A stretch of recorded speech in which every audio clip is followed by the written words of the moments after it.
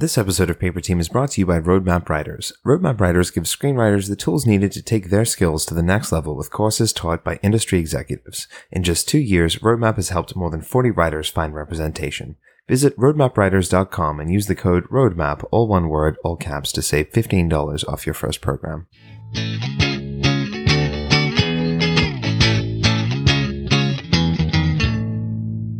Welcome to Paper Team, a podcast about television writing and becoming a TV writer. I'm Alex Friedman, aka TV Calling. And I'm Nick Watson on Twitter at _NJ And today we're going to talk about rewriting your TV script. Whether you're working on a spec or inside the writer's room, we are going to discuss the reasons why you should rewrite and things to watch out for.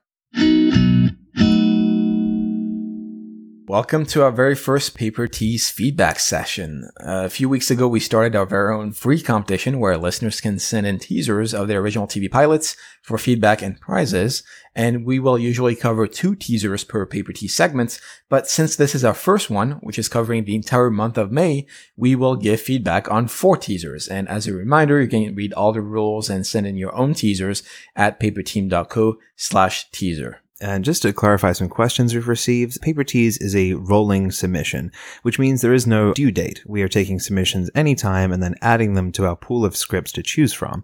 So every month, we'll pick some teasers to read and review, regardless of what month they were submitted in. Now, you do only get one entry, but that entry doesn't expire. So if you submitted in May and you weren't chosen, you could be chosen to be read in September. So just send it in whenever you feel it is ready. All right, let's get started. And you can find all these teasers that we'll be talking about in this episode in the show notes at paperteam.co/90. So what is our first teaser? The first one is Chattahoochee by Clint Williams, and it seems to be a drama script. So in this script, a young African-American slave named Cato is being hunted down by slave catchers and their dogs in Virginia, chased through the forest as he tries to throw them off his scent. Cato wades into a river and can't quite get away as they capture him with a lasso and pull him down into the water. What do we think about this one, Alex? Well, I actually really like this teaser, especially given that it is a teaser trying to throw you in the world. I think it just did that almost perfectly. My one major bump is that I wanted more clarity in the prose, especially given that the concept is of a chase, right? You have those slave catchers chasing Cato through the forest. I really wanted more of clarity in terms of the back and forth between those 2 sequences, how close the slave catchers are to Cato, especially given that there is an element of intercut mentioned on, I believe, page 2, where it says intercut series of shots, forest, Cato, and slave catchers. I wanted that to be explicit within that prose. Yeah, I agree. I thought that the action and the description in this was really good. It got me invested. The pacing and the use of fragments in the writing really helped with that too. But you were right. There were definitely a number of times where I was a little confused as to what was happening, when, and where, especially with that intercut stuff. At one point, I'm just going to read a little excerpt that kind of confused me as to what was coming from where. It goes, he zigs and zags as he runs, circles a tree twice before continuing forward. He shinnies up a trunk of a sprawling live oak tree, grabs branches, climbs higher. A stream of urine arcs off of one side of the tree. Cato climbs higher. A stream of urine arcs off the other side of the tree, and the baying grows louder. Now, to me, that was a little confusing because it's not the most intuitive thing for someone to be peeing off of a tree.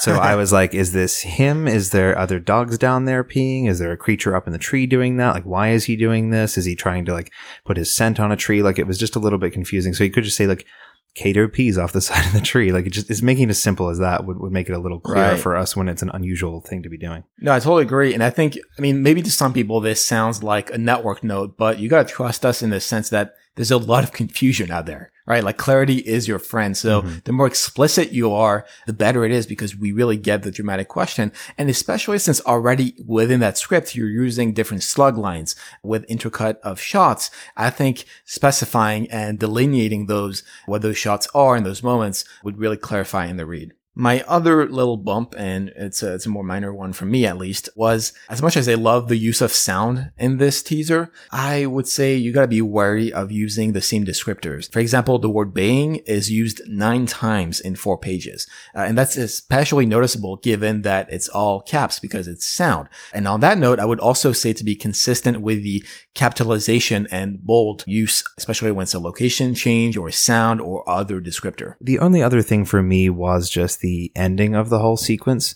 I think it's really important as to where you end your teaser and why it's, considered the button on that scene, and it's what's going to make us want to get into the rest of the script. So for me, It felt a little bit like basically what happens is he's wading into this river. He's stuck in there. He gets the lasso thrown. It misses. They pull it back. They throw it again. It gets him. It goes around his neck. They pull it backwards and we hear a splash. Now, that to me borders a little bit on, firstly, the confusion versus mystery and tension side of things. It's like, well, what does that mean? Did his neck break and he died and he's in the water? Is he being pulled backwards? I think, Alex, you thought at one point that the rope was over a tree and he was being hung, but I didn't read that either. And so I think you could be a little bit clear about what exactly happened there. And my other note on that is just that perhaps for me, I almost wanted to leave the teaser on, will he be caught or will he not? Like he's in a situation where he's just about to get caught and we don't know and we want to read on to find out, as opposed to resolving the entire sequence with a clear thing of he's caught or he's dead.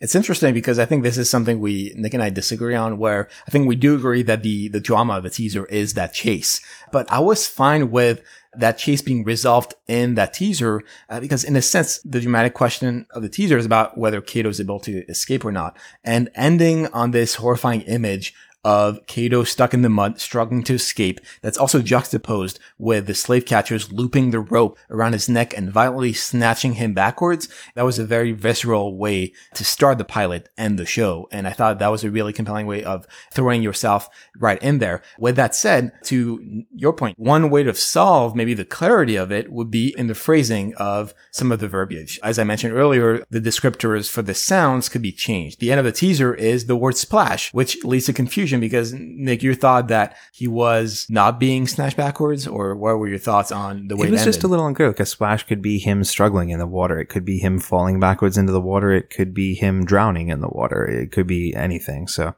I think that being a little clearer about what exactly happens, like if they start pulling him back and we see his unconscious body being dragged back through the water, I'd be totally down for that. I think that would be a fine ending, but just the deliberate confusion there to me doesn't make it as an impactful an ending. Mm-hmm. To me, it was less confusing rather than it wanted to be impactful in that moment. And I think it is useful to end on a powerful image. So having Kato dragged across the mud could lead to perhaps a lessening of the impact of that last moment. Yeah, perhaps. I just think that just ending with splash isn't really ending on a strong image either. So I think that there's something in the middle of those two things, and whatever the intention of the author is, to find a stronger endpoint for that kind of keeps us interested. So to that point, let's look at the effectiveness of this as a teaser. Like what makes us want to read on versus not?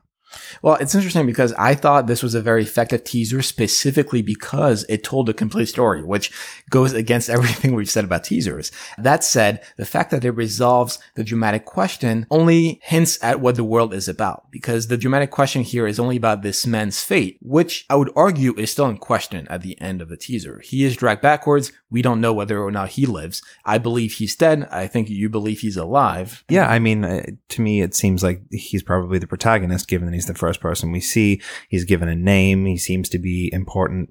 I think that he's probably going to wake up in the next scene in a slave camp, and the story's going to follow him from there. That seems to be what's clear to me. It's interesting because I saw afterwards that the episode title is Kato Runs, which, reading it now, also makes me think that it could also be about this teaser being the inciting incident for a bigger world or other characters. Now, to your point, I would agree, hopefully, that this is about this one character, Kato, but maybe it is about these other characters. Yeah, it could be a flash forward even and then we go back and see how we ended up in this situation. It's not really clear. So I think that the fact that we have all these possibilities in our head is a good thing. It means that we think there is a lot of potential for stories still to be told after reading this teaser, and that's great. Let's go on to something completely different with our second teaser called Christian Cross by James Creviston, and that is a comedy. And in the teaser, a woman is being chased by a werewolf. Two monster hunter appears and take it down, saving her. The two monster hunters nonchalantly transform the werewolf back into a human using a vial and set it on its way like they do this every day, all the while bantering about how they're looking forward to their kid taking over this job for them. Nick, did you enjoy this teaser? I thought it was a really fun idea and situation, and I liked that it was kind of making fun of perhaps the overly serious supernatural drama type thing where there really is a werewolf that's going to kill someone, a vampire, and that kind of thing, and kind of deflating the air out of that. My kind of major thoughts on this would be that it didn't make the most of the situation that it had. In fact, by the second sentence, the scene is kind of resolved and the werewolf is pulled down and there's no longer a dramatic question left in the air. So if this were me, I would definitely use the kind of the game of this scene to your advantage, especially in comedy where you've got a really funny, cool setup situation. A woman's being chased by a werewolf. She can't see that or hear that because she's got the headphones on and these other people are trying to capture it. Instead of just being like instantly cool situation resolved, live in that moment and explore that. No, I definitely agree in the sense that I wanted you to lean more into the world, right? Like this character is being chased by a werewolf. I read this obviously cold without any context. So when I read something like, as she rounds a bend, a figure joins her on the trail. It's gaining on her as a big furry paw extends to grab her and an arrow slams into the beast, knocking it back. I mean, that's a cool imagery, but then towards the tail end of that page, the word werewolf appears, which suggests that the reader has to do the mental math of, oh, this big furry creature was a werewolf. And I feel like if you spell it out, if you emphasize it in the prose, that she's actually being killed, or rather she's being chased by a freaking werewolf who's about to kill her, that's insane. An important thing for comedy is not just to hit the one note. If you hit the note and you resolve it, and then you spend the next couple of pages having the characters banter about that one thing that we already know and we've already seen, then it's not going to be as interesting as perhaps escalating a situation, reversing a situation, having fun and playing with that and coming at it from different angles instead of just, here's the situation, now here's a couple of jokes about it. Well, to that, the fact that they're sort of casually talking about the situation should be juxtaposed with potentially the horror or the tension of that situation initially. So I think there's a lot more milk to be milked, so to speak. Yeah, it's a cool idea having these people. It's just such a second nature to them that like this is the kind of thing they do after dinner before they go and put their kid to bed or whatever. But yeah, I think that to make the most of that, like Alex said, juxtapose it with something more horrifying. Moving into a couple of the little micro notes in terms of the formatting, I did notice that the dialogue was double spaced, which would usually suggest it is a multicam, but the situation to me doesn't suggest multicam because they're running through a forest and there's a werewolf and stuff, and you can't really do that on a multicam live stage in front of an audience. So unless this is some sort of like hybrid sitcom thing, I just think that the multicam spacing might be the wrong format for this. And it doesn't seem to be consistent with the rest of the multicam format in terms of the way the headings are done, the characters and the action are done. I would also say in terms of the formatting, another note about capitalization, I would capitalize the woman character as well as the werewolf characters at the top because they are characters. And as it currently stands, only the name of the couple are capitalized. So I would definitely highlight that in the prose.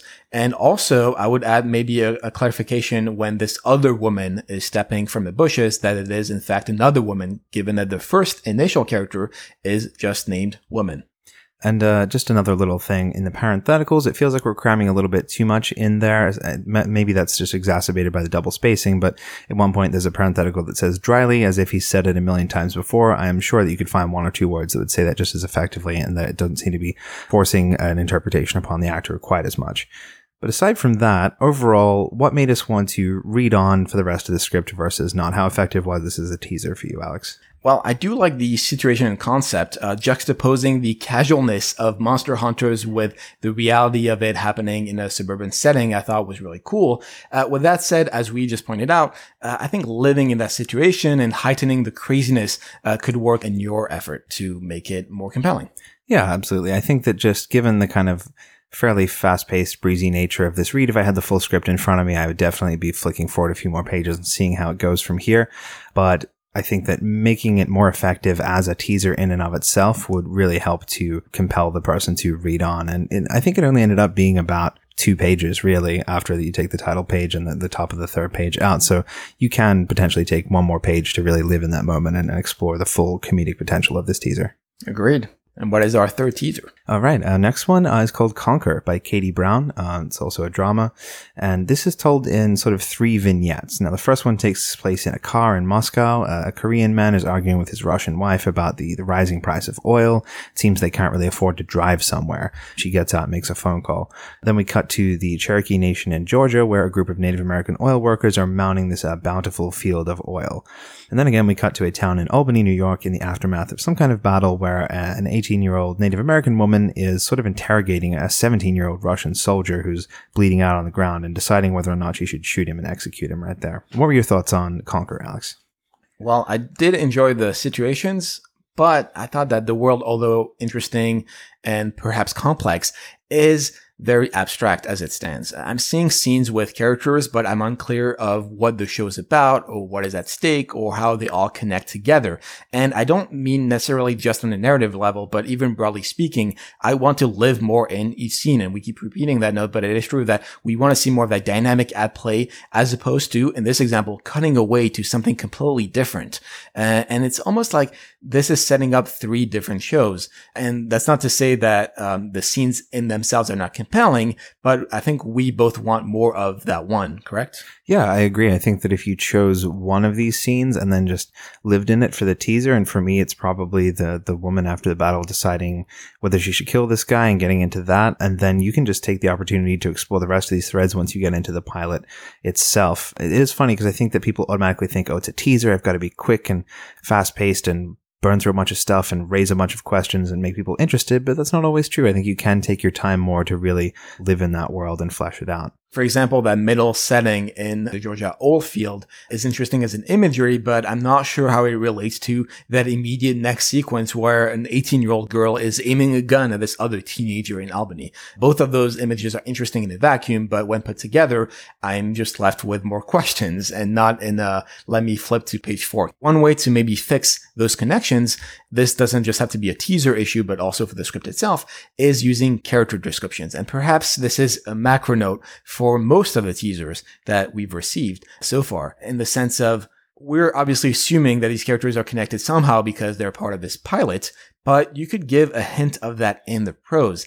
As it stands, all the characters are only described as Russian or Native American, which gives an idea as to their ethnicity, but no information as to who they are as people. Yeah, I do think in general, a lot of these teasers as well could have taken the time to really flesh out the character descriptions and give us a better understanding of who each of these people were. Again, I know that there's that impetus to make things quick and sharp and snappy, but character descriptions are one of the most important times where you can take a minute to really give us a good sense of them. One element of that is helping us understand what the show is about. So what is the show about, really? What are your thoughts on that? So here was my take on it. I kind of read this as almost like an alternate future where perhaps Native Americans had formed a new nation or some sort of superpower within the existing one where they were either perhaps invading Russia for oil or just at war with them over it. The way you just described this to me, that makes it so much more compelling as it currently stands, where, again, we read these things in vacuum without log lines and perhaps sometimes without even a title page. So we go out in completely cold with no context. If you were to tell me right now that this is the log line and I know about the log line before reading the script, this is going to make it much more compelling. So assuming that is really the reality of this world and this is this post-apocalyptic or alternate future, I want more of that hint in the pilot to really hit it home that this is what this world is. Yeah, that was me just kind of piecing things together and making a few assumptions and guesses, and I might be completely wrong. I might just be misinterpreting that, but the fact that we've only seen Native Americans as the American characters, and then there's this whole thing going with Russia and the oil, and they're tied into that, I was kind of like, what's the most interesting version of this that summons up in my head? Hopefully it's this, you know? And also we're both writers, so we're used to that mental math of what is this really about and so forth. Most people reading this, most executives really are not going to be bothered to try to figure that out actively. You want them to be engaged in the questions of the characters in the story, not really the macro questions of what the show is about, because that's a bad kind of question to ask. And viewers on the TV too. Like if this made it to air, your average person sitting at home watching, I think, is not going to be doing the same kind of mental math as writers who are reading it. But in general, in terms of the writing, I thought the action in the description was really good. It kept me interested and drew me along, painted some great images. But I did find that the dialogue, I think, had a few areas where it could be cleaned up or strengthened. Firstly, just as a micro note, in that first scene where they're in Russia and they're speaking, all the dialogue is italicized, and it wasn't immediately clear to me that that's because it was in Russian. The way it's done in the script is it says that the radio DJ is speaking in Russian, which is capitalized and italicized, the word Russian, and then he talks in italics, and then our characters are talking in italics, but it's never clearly stated that all italicized dialogue is in Russian or subtitled, and I didn't really notice that connection until the third read. I thought that all the dialogue was just italicized as a stylistic thing. That's interesting because one of the pilots I wrote used italics to define subtitles pretty heavily. So when I read it, to me, it felt natural that these dialogue pieces were being subtitled. However, I do get your point that it should be really mentioned, at least somewhere in that script, that, oh, in parentheses, all italics are Russian or whatever it is. Yeah, even if you put it in a brackets and you're speaking outside of the world of the thing, that's totally fine, just to make that clear. Another note on the dialogue is just at times it felt a little bit overhit. or borderline melodramatic at a certain point. And the reason it feels like that is because we're so early in the script that I'm not yet emotionally invested in these characters enough to care to that level when they are having these kind of like almost heart-wrenching scenes in a teaser. So, for example, there's this excerpt here, Christopher, we have enough for the payphone. Christopher, it's not about that. Marie, no, it's about us not dying from frostbite because you're too proud. Christopher, I am not too proud. It's not, damn it. Forehead against the steering wheel, Christopher grips with white knuckles. So that is a very intense, emotional, dramatic scene, but this is the first scene that we're even seeing in the script. So again, I'm not interested and invested enough in the characters for that to resonate with me, and so it feels a little bit tonally off right now. And the last sort of micro note is regarding establishing shots. On page 4, there's, I believe, what is an establishing shot of Moscow, which I don't think is really needed given that the scene, or rather the shot, happens after that scene in Moscow, and we've just lived in that moment for, 2 or 3 pages with Russian characters or people speaking Russian. So you don't really need to specify an establishing shot on the tail end of it, especially given that you are transitioning out of that scene to a completely different location in Georgia right after it. As a teaser, let's take a look at the effectiveness. What makes us want to read on versus not? I mean, I did love the visual imagery. I think the situations in a vacuum are very compelling, right? You've got this 18-year-old Native American girl aiming a gun at this Russian soldier that's a teenager. Mm-hmm. It's kind of like Red Dawn-esque. It's like they've been conscripted or something too because they're so young. Like that's interesting to me as well. I love those ideas. But again, the fact that we had to do this mental math of it, I just wanted more of a hint of what the world is about and what the story really is about. Yeah, I agree. I think that it's a fine line to walk between spoon feeding the audience, here's what it is and what's happening, and then withholding so much that it's almost frustrating at points to not know what's going on or know how these things are connected. So yeah, again, I think like you said, individually, each of these things are interesting and compelling, but making that connection between them clearer, I think would make a more effective teaser and make someone more likely to want to read the rest of the script. All right, let's move on to our final Paper Tease teaser for the month. And the last one is Mythos by Will McGee, which is a drama. And the teaser follows a group of Vikings rowing to a small island where they confront several mermaids or sirens. They distract the creatures by sending in slaves who are then brutally killed by the sirens, revealing their bestial nature. The Vikings then approach and swiftly kill all but one siren, whom they capture and take back to their ship. We reveal that the Vikings had plugged their ears with wax to make them immune to the sirens' hypnotizing songs. Nick, what are your thoughts on Mythos? I thought overall this was a well-structured scene as a teaser. It was leading us into this situation where we think one thing's going on, but it actually turns out to be another. So it kind of plays with the audience's expectations well, and I really enjoyed that aspect of it. I definitely agree that the visuals are great and it's a tease through an engaging world. My big question, though, was who is the protagonist? Is it the Vikings? Well, no, because the only characters named are the sirens, but since 2 of them are killed and only 1 survives, I'm a bit confused about whose perspective are we living this world through. Yeah, there was some issues with the naming conventions there in that all 3 of these sirens were named and then 2 of them were killed immediately, so you probably didn't need to name those sirens. They could have been Siren 1 and 2, whereas the Vikings coming in, who seemed important and seemed to be taking the action, were called Viking 1 and 2, which was telling us as readers that they're not as important. So I think that, yeah, choosing who to name and who not to name is a good thing to keep in mind there. And to that, I wanted more of a distinction between the sirens, especially since the kills are kind of repetitive. You have a lot of enchanted and feasting and synonyms of devouring. Ultimately, the same action is being repeated multiple times, but the 3 sirens seem a bit indistinguishable from one another. Once again, this is something that can be fixed through, in my mind, character descriptions. There's a lack of identifying markers, either physically or internally, about who these people are. I do like the way they're introduced, especially if Sedna is the lead, but I wanted more of an idea of who she is outside of literally her killing someone. And it's the same note about the Vikings and the Thralls. It can help us track who these people are as we move through the stories if you have a little bit of an identifying marker. So I did have one broader logic question about this story, and that's why did the Vikings send in these thralls or slaves to die? Why not just have everyone put wax in their ears, and walk in with swords and have more men to kill them? It kind of feels like one of those things that's almost done to make a cool scene in a story for the viewers, but doesn't track as much with the internal logic of the world. And I think it would if you could make a couple of things clearer. For example, if they came in and the thralls got hypnotized and the Vikings figured it out as it was happening and stuffed something in their ears, or even if we don't see that happen and we reveal it later, we figured it out, like, oh cool, these guys outsmarted them.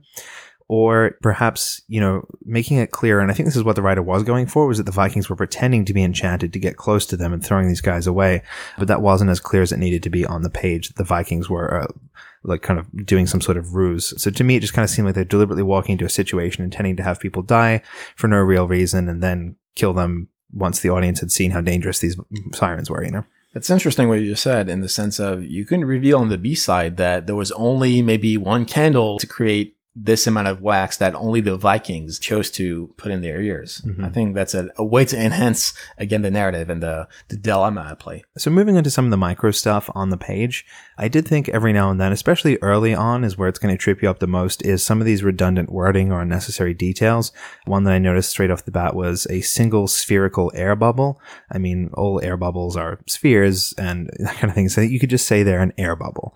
There's no need for that level of detail. And then a sentence or two later, a small Viking ship rows towards a small island. Just watching out for using the same word twice in a sentence or in quick succession, varying it up or taking it away when you don't need it.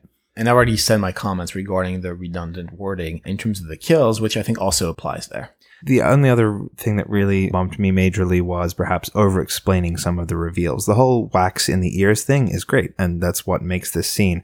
But I think that on the page, it was perhaps a little too spoon-fed to the audience. So here's how it goes. Viking 2 removes her helmet and smugly grins at Sedna, pointing to wax in her own ears.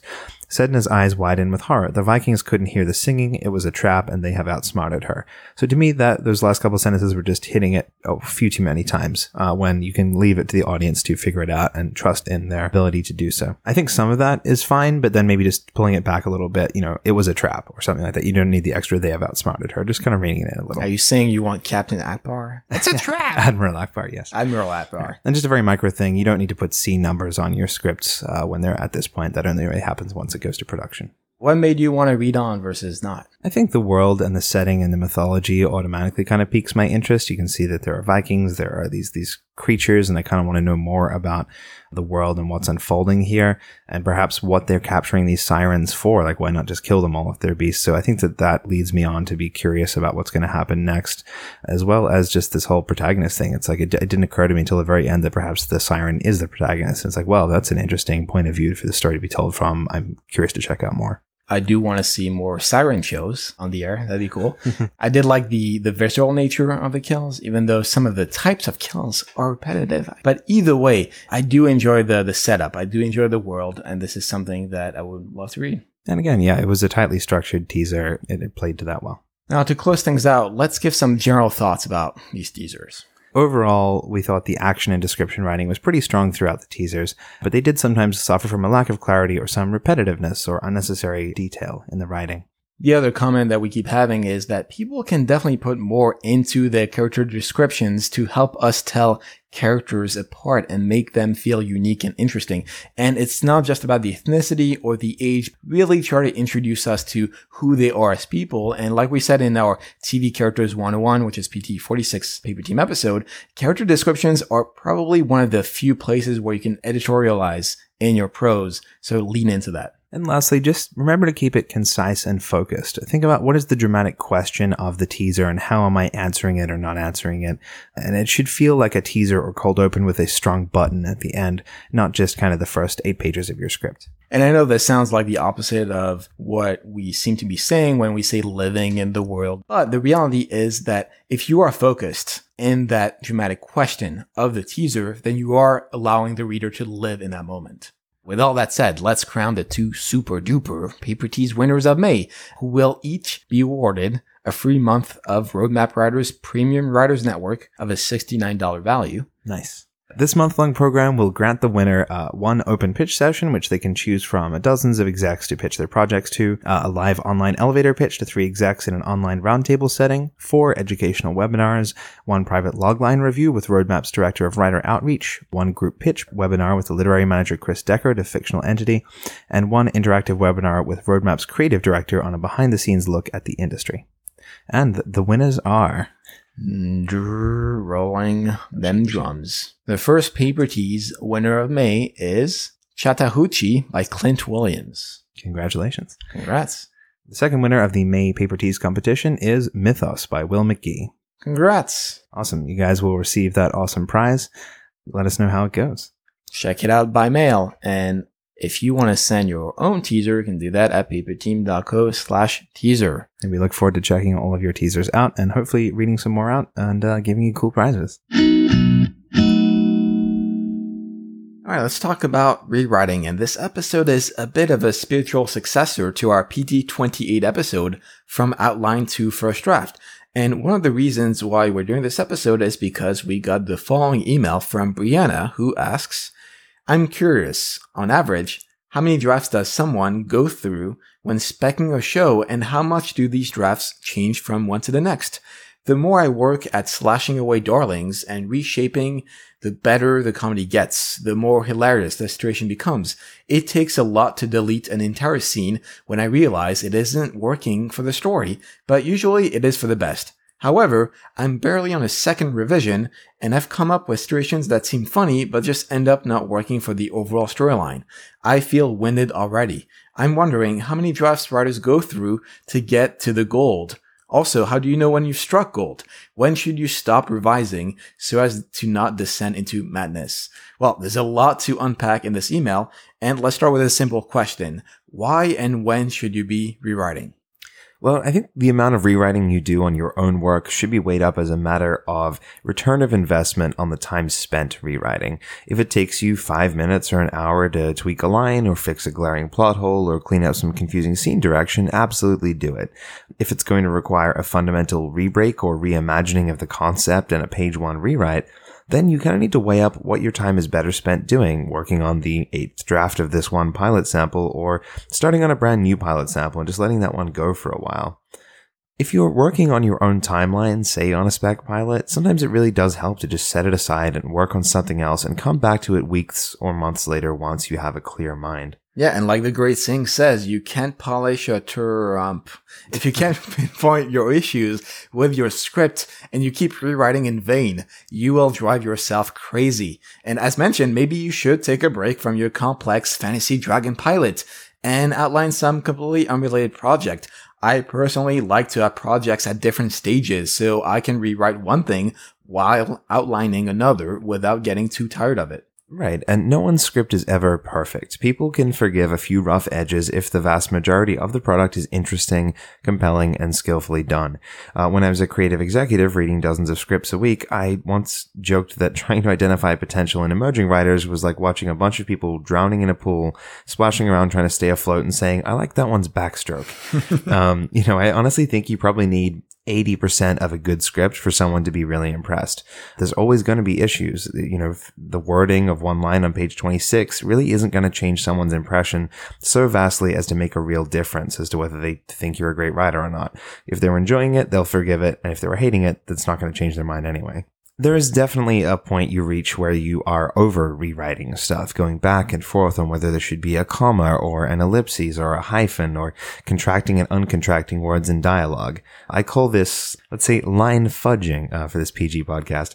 And I ultimately think it's useless because your subjective experience is going to change every time you read the script and you hear it slightly differently in your head. You're not making substantial changes at that point, and everyone who's reading it's going to hear it differently anyway. Yeah, absolutely. I mean, changing where you're putting that comma in your sentence is that level of granular detail that is just another version of procrastination. And we'll talk about notes in a minute, but the truth is that once you have gotten enough feedback on your project and you've addressed whatever notes you wanted to, then there's a point of diminishing returns when it becomes counterproductive to keep asking for feedback.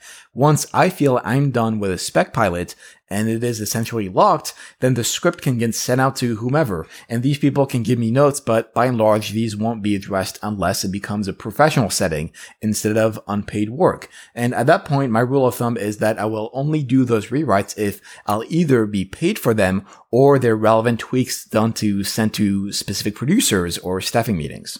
Yeah, and I think there's a similar mindset to be had when you're actually working in production. You're on even tighter deadlines with real consequences for your job and production schedules. So you do the best you can, but you also have to fully realize that most of your dialogue lines, for example, are going to be polished and punched up by a showrunner to their satisfaction anyway. So maybe it's best not to spend 2 hours on thesaurus.com searching for the perfect adjective to describe how one character looks at the other. Honestly, they just want you to have the bones of a scene in place and a script in place and hand them something that works. You just have to put up the Christmas tree, let them hang the ornaments. And I think that does apply back to your own sort of spec scripts too. But to get to that question, how many drafts should someone actually go through before they reach the point where there's no point continuing to rewrite? Well, as you mentioned, when it is your own content, deadlines are more ephemeral. So like any other rewrites, there really is no hard and fast rule when it comes to how many drafts one goes through to get a script ready. 1 or 2 is kind of too few, but hundreds may mean you're on a futile endeavor. Yeah, I think for me, you're never really done. You just reach a point where you have to stop. You have a deadline, or you might need to just start on your next sample, or whatever it may be. I think once you've made your best efforts to address multiple rounds of notes from friends and trusted confidants, you kind of make peace with what you can change and what you can't or aren't willing to, and then you just have to put it down, and that's kind of the point you reach when it's done. It's all about how much you're actually going to get out of the time you invest in rewriting it. The only true judge of ready should be yourself. And one way of figuring that out is through the feedback you're receiving. I'm a proponent of getting continual feedback at each stage of the process. It is kind of a reading onion. In fact, we made an episode just on that topic, that is PT8. And this is a very similar process to how a TV writer's room environment works, where your peers will give notes and feedback across each stage. But we'll get more into this in our next section, and let's get into the specifics of rewriting a TV script. So we've looked at when and why you should be rewriting. Now let's dig into the process itself. What does rewriting actually involve? Well, first we got to take a look at both the rewriting from a spec script or spec pilot perspective and rewriting on an actual TV show. The overall process of rewriting your personal scripts is pretty straightforward. You are the boss, so it is up to you on how much effort you're putting in. But rewriting a script when you're on a TV show is more of a professional version of that process. So every showrunner, studio, and network will be more or less controlling than another. And this isn't really an all-size-fits-all model, but broadly speaking, it goes like this. So you're first assigned an outline to transform into a draft, and that is the writer's draft. Then you'll be getting notes internally from your showrunner or EPs, and then you will be rewriting the draft. And that is your second writer's draft. And then the showrunner or EPs will be too busy to wait for you to turn around another batch of notes, so then they'll do their own revisions within the script. Meanwhile, the studio and network will be giving their own sets of notes and adjustments. Whether you're the one applying them or someone else will depends on the show you are on, and all this escalates to studio draft and then network draft, and ultimately you get a production draft.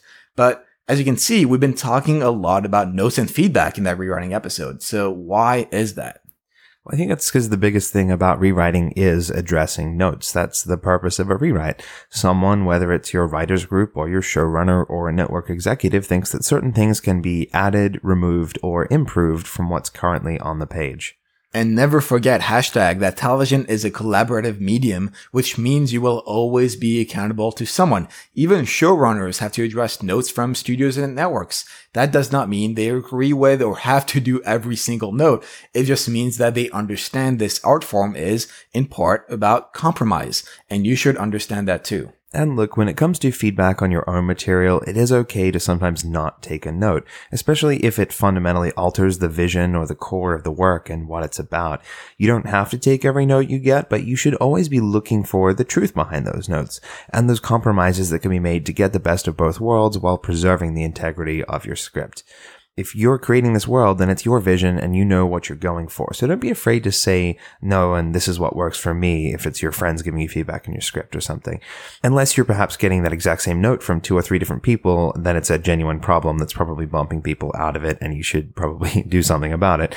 You know, as a writer, you need this strange mix of humility and stubbornness to know when to accept that other people might be right, but also to know where to draw the line. All of that said, if you are working for someone else in a writer's room, say if a showrunner wants a note to happen, then 99.9% of the time you do it. You can do your best to explain why you think that you should or shouldn't make the change, but if they still say they want it, then you do it. You are serving at the pleasure of the president, as Javi and Jose from Children of Tendu like to say.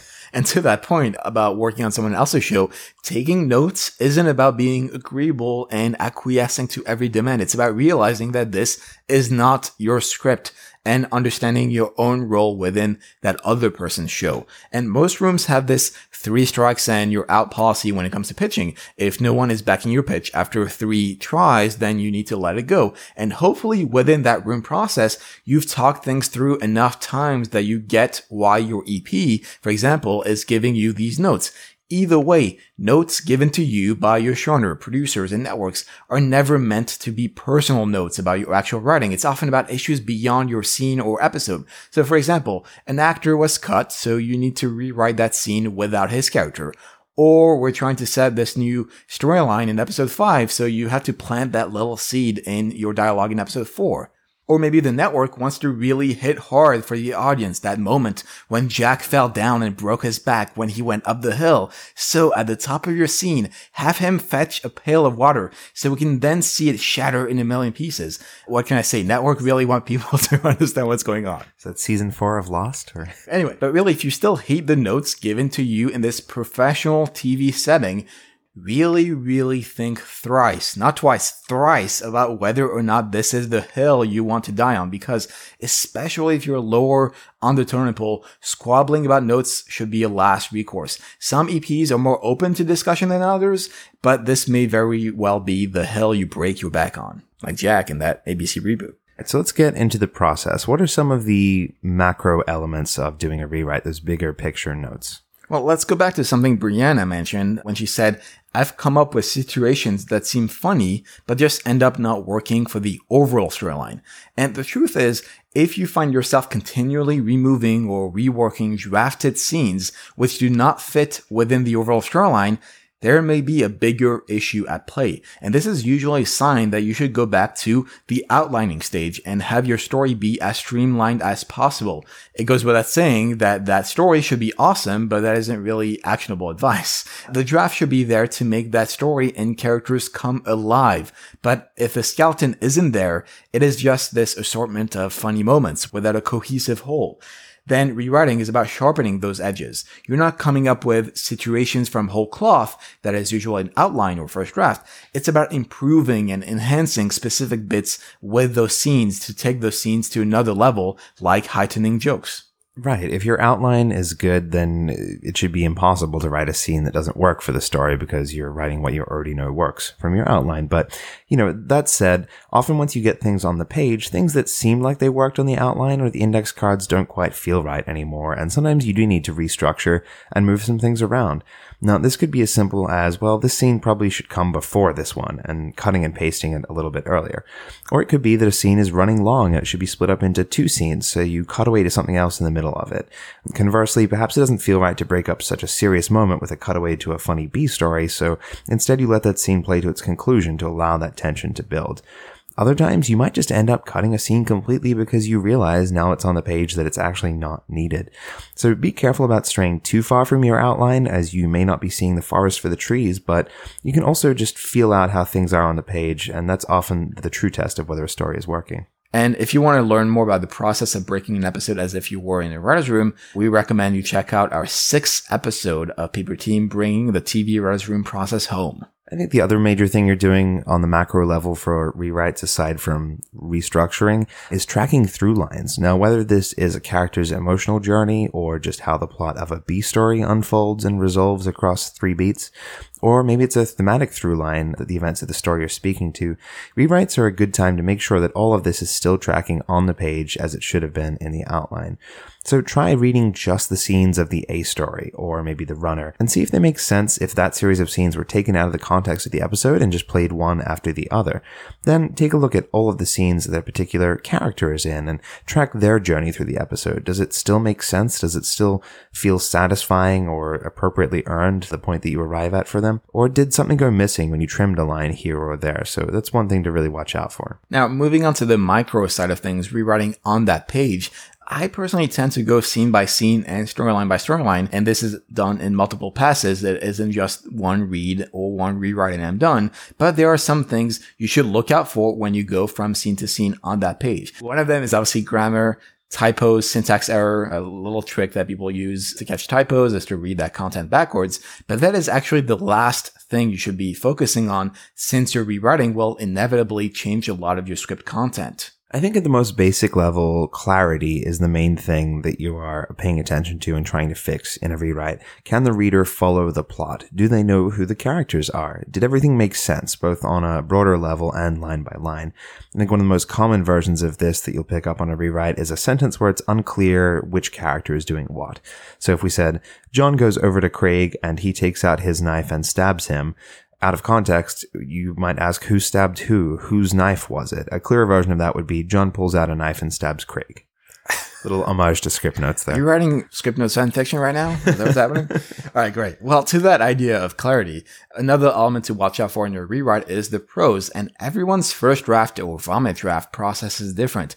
I tend to write my prose very short and to the point initially. And in the rewrite of my own scripts, I will allow myself to be a little bit more impactful in my description or in the prose, or a little bit more flowery if I'm describing something specific. But don't be afraid to be blunt when the scene needs it. Is it a sequence with very fast-paced quick beats? Is it a slow and lingering observation of nature? There's a middle ground between writing something like, Clara's finger rests on the gun trigger. She pulls her index muscles inward, setting off the powerful yet delicate rotation of the bullet inside the weapon's chamber. Max doesn't have time to react as the projectile pierces his chest, his organs permanently damaged by the act. And writing the same moment as Clara pulls the trigger, Max falls dead. Whichever end of the spectrum you start from, try to work your way to the other side in the rewriting process. And like we've said many times, your script is a blueprint, not a piece of fine art, so always prefer efficiency and clarity over being vague and flowery. Yeah, there's this saying that writing is rewriting, and it's true. Usually the very first draft you turn out is not going to be good, and that's fine. There's a reason they call it the vomit draft or the rough draft. For many writers, you are just writing the bad version of the scene that does the bad minimum it needs to do and hits the right points in your outline just so you have something on the page that can be improved. At that stage, I'll even sometimes write filler lines if I can't come up with the right thing, like joke about his hat or angry retort. It can be more productive just to get that out than to spend 15 minutes trying to perfect the wording because you know it's probably just going to change later anyway. The other element about rewriting is length. I like to keep my scenes within 3 pages unless it is a major sequence of events. And when you are rewriting, don't be afraid to take your scene on its own and really look at it. Print it out or pull it out on your tablet and then actually annotate it. You will quickly realize there are things you can always cut back on and trim. Maybe it is a line of prose that is too long or some piece of dialogue being repeated by someone else. You can also take a step back and see if there's another dynamic that could be played to shorten the scene and make it more impactful. Again, you gotta be ruthless. Another example of that trimming is when you're either coming into a scene too early or leaving too late. There are often whole dialogue exchanges or paragraphs of action that really add nothing to a scene and can be trimmed completely for a much tighter scene without really losing anything. And I see this a lot in comedy with jokes that go off on massive riffs back and forth between characters, when often the funniest thing is a really strong setup and a punchline, and then everything else after that is just getting carried away and making the scene drag, or even hammering the joke too hard and making that initial funny line lose its effectiveness. Some other elements you need to watch out for in your rewriting are characters and dialogue. Yeah, I think a lot of people when they're rewriting will do a thing called a voice pass. And what that is making sure your characters sound like your characters and distinct from one another. One thing that will often happen is that a line gets given to another character for some reason, like one character was talking too much or not enough in a scene, and then you change over the line, but then suddenly it sounds like another character's voice coming out of their mouth. So you then have to go back and make that sound natural and motivated for that other character to actually say it. Another common reason for rewrites, at least in comedy, is what they call a punch-up.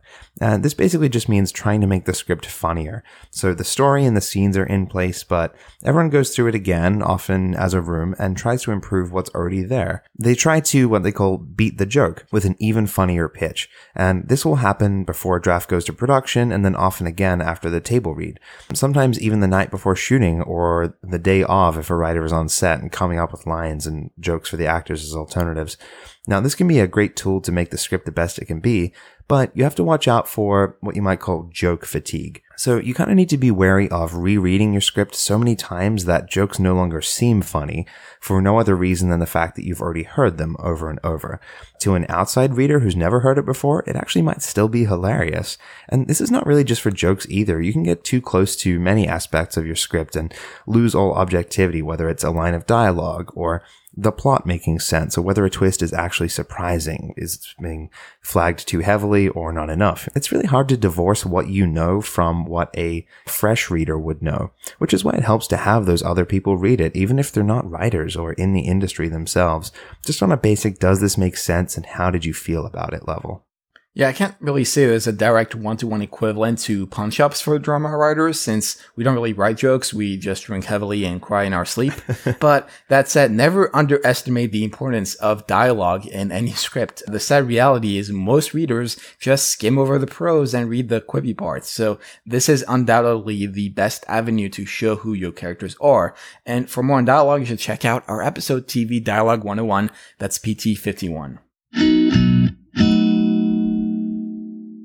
Let's go through a couple of frequently asked questions about rewriting. So what do you do if your script is running too long? Well, this is a very common problem because there's just so much good stuff in every script, right? How can you cram it all under 60 or under 40 pages? Well, the truth is you don't need it all. As we've discussed earlier, the rewriting part should also be about trimming and condensing moments for maximum impact.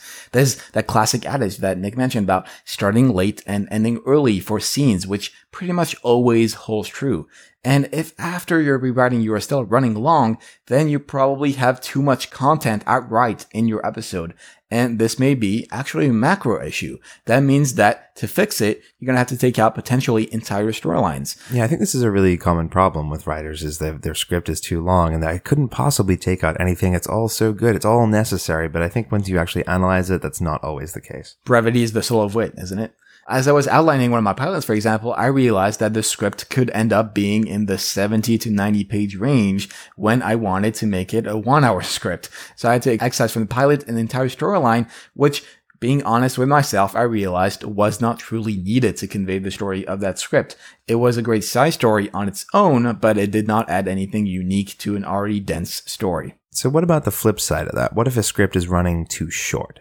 Well, conversely to writing long, having a short script usually means one of two things. Either you're writing your scenes too short, or there's simply not enough scenes in the story to begin with. So if you're writing scenes too short, that basically means you're leaving money on the table. You've spent all this time breaking, outlining, and drafting your script, and now you're 10 pages short of your 55-page goal. Well, look back at your meatiest scenes, and by that I mean the ones with either a lot of action or a lot of character moments. Are you actually milking the emotions out of those scenes? Are you leaning into the roller coaster turns? Or are you just writing these scenes very flatly, almost like you're blandly stating what the scene is about? If you actually believe in the structure you've built, then it probably means somewhere along the way you are skimming over emotional moments that need to be more lived in. And the other side of that is another macro issue. Maybe you are short because you just don't have enough story to tell. Well, one way of figuring that out is by looking at the amount of scenes you have. Is it substantially lower than the amount of scenes for such an episode? If so, I hate to break it to you, but you may need to go back to the outlining stage. Yeah, exactly. I think that it's easy enough to inflate and put more air into scenes and make your pages run a little bit longer, but that's not your problem at that point. Your problem is that you didn't do your outline correctly, or that you have some bigger story issues that you need to go back and address. Exactly. And now let's go to the software side of things. Let me ask you, should I go back to my existing Final Draft document and rework the scenes, or should I start a fresh one and rewrite onto a blank page? It really depends on how extensive the changes are. I would say in most cases, there shouldn't be so much to rewrite that you need to start fresh. That's what we call a page one rewrite, and it usually requires a rebreak or a re-outline to go with it. What I usually do is save an identical copy of the FDX file or whatever program you're using and name it something like script title, rewrite, and date. So Mr. Johnson's Happy House rewrite 4/28/18. And then the next day I go and work on it, I'll save another copy of that one with a new date and then start working from that. So that way you have a number of iterations of the script that you can go back and look at. If you really liked a line that you'd written a couple of days ago, instead of losing it completely in that rewrite, you can pull from a previous version. Now, I wouldn't call these drafts per se. You could have 7 different dated FDX files. It doesn't mean your script actually went through 7. There is something to having that blank page there to not be too closely tied to other things. So if you ever need to rewrite a whole scene fresh, feel free to open up a document just for a scene and write that. But otherwise, I would say it definitely helps to have it there, at least in another window to look back at what you're rewriting from. So a lot of people ask, should I use those script revision marks or colored pages when I'm doing my rewriting? So the way it works on a TV show is that the script coordinator will usually be the one sending you FDX files to edit within, and they will be the one collating any needed changes. And that is when revision mode kicks in, which adds stars next to any lines edited or changed within an existing draft. And it's the same for colored pages, which are ways of denoting versions of drafts. All of this is primarily used for internal tracking between writers, studio, network, and production. So unless it is specifically useful to your own private feedback process, I would not obsess over that when writing your own specs. But speaking of revisions, when do I call something first draft, second draft, third revision, or final draft? Well, that's entirely up to you and the context in which you're presenting it. Like you've been saying, if you're on a show, revisions are handled by the script coordinator, including those aforementioned writer, studio, network drafts, and colored revisions, for example, released as blue revisions, yellow revisions. These all have very real impacts and effects on productions and need to be consistent, so just leave that up to them to decide what to call things. But up until that point on a show, it's kind of between you and your fellow writers and showrunner to figure out how to differentiate versions and takes on scenes and things. Dates help, as mentioned above. Often writing something like writer's name or writer's initials pass in the title works, like NW pass, if you're just kind of throwing scenes back and forth with each other. Now, if you're writing something on spec, aside from your internal date tracking of versions that we mentioned, whatever you end up sending out for people to read, whether that's representation, whether it's producers, staffing, all that kind of thing, shouldn't really be labeled on the cover page as 7th draft or even first draft. You don't want people thinking this is your first attempt at a vomit draft. You also don't want them thinking you've rewritten it to death and this is the best you can do after 10 tries. At most, just put a date on it and then send it out clean. Except for what I do, which is I just put vomit draft in bold capital letters on every spec I send out. Oh, yes. That makes sense now. Wow. But Thanks. And one last thing, there's really no such thing as a final draft. Except the software, which is overpriced. All right. What are our takeaways for this episode? Number 1, with your own material, the amount of time you should spend rewriting depends on what you're going to get out of it and where your time is best spent. But TV is a collaborative medium, so in a writer's room, rewrites are part of that process. Number 2, the main reason to rewrite is to address notes, whether from your peers or your bosses. So do your best to accommodate these without compromising the integrity of your work. Number 3, there are many aspects to rewriting, from macro elements like restructuring and tracking through lines to micro elements like clarity of prose, length of scenes, and character voices. Speaking of feedback, before we go, our Paper Tease competition is still open for submissions, so if you have a TV pilot teaser of 8 pages or less, any format, any genre, you can enter it for free at paperteam.co/teaser to potentially get feedback on air and win prizes from our sponsors. That brings us to the end of the episode. Thank you so much for listening in. You can get all the show notes for the episode at paperteam.co/90. And if you want to leave us a review, you can do that at paperteam.co/iTunes. And we would love that. It's awesome. It makes us feel nice inside, and other people can find our podcast too.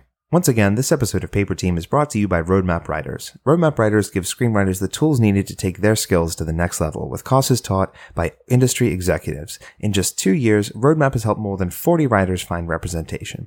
Visit roadmapwriters.com and use the code ROADMAP, all caps, all one word, to save $15 off your first program. And as always, I'm on Twitter at TV Calling. I'm at _NJ Watson. If you have any thoughts, feedback, ideas for future episodes, or questions, you can send them to ask@paperteam.co. And what are we doing next week? Well, next week, we're actually off for Memorial Day, but we'll be back on Monday, June 4th with an entire episode dedicated to answering your questions and feedback.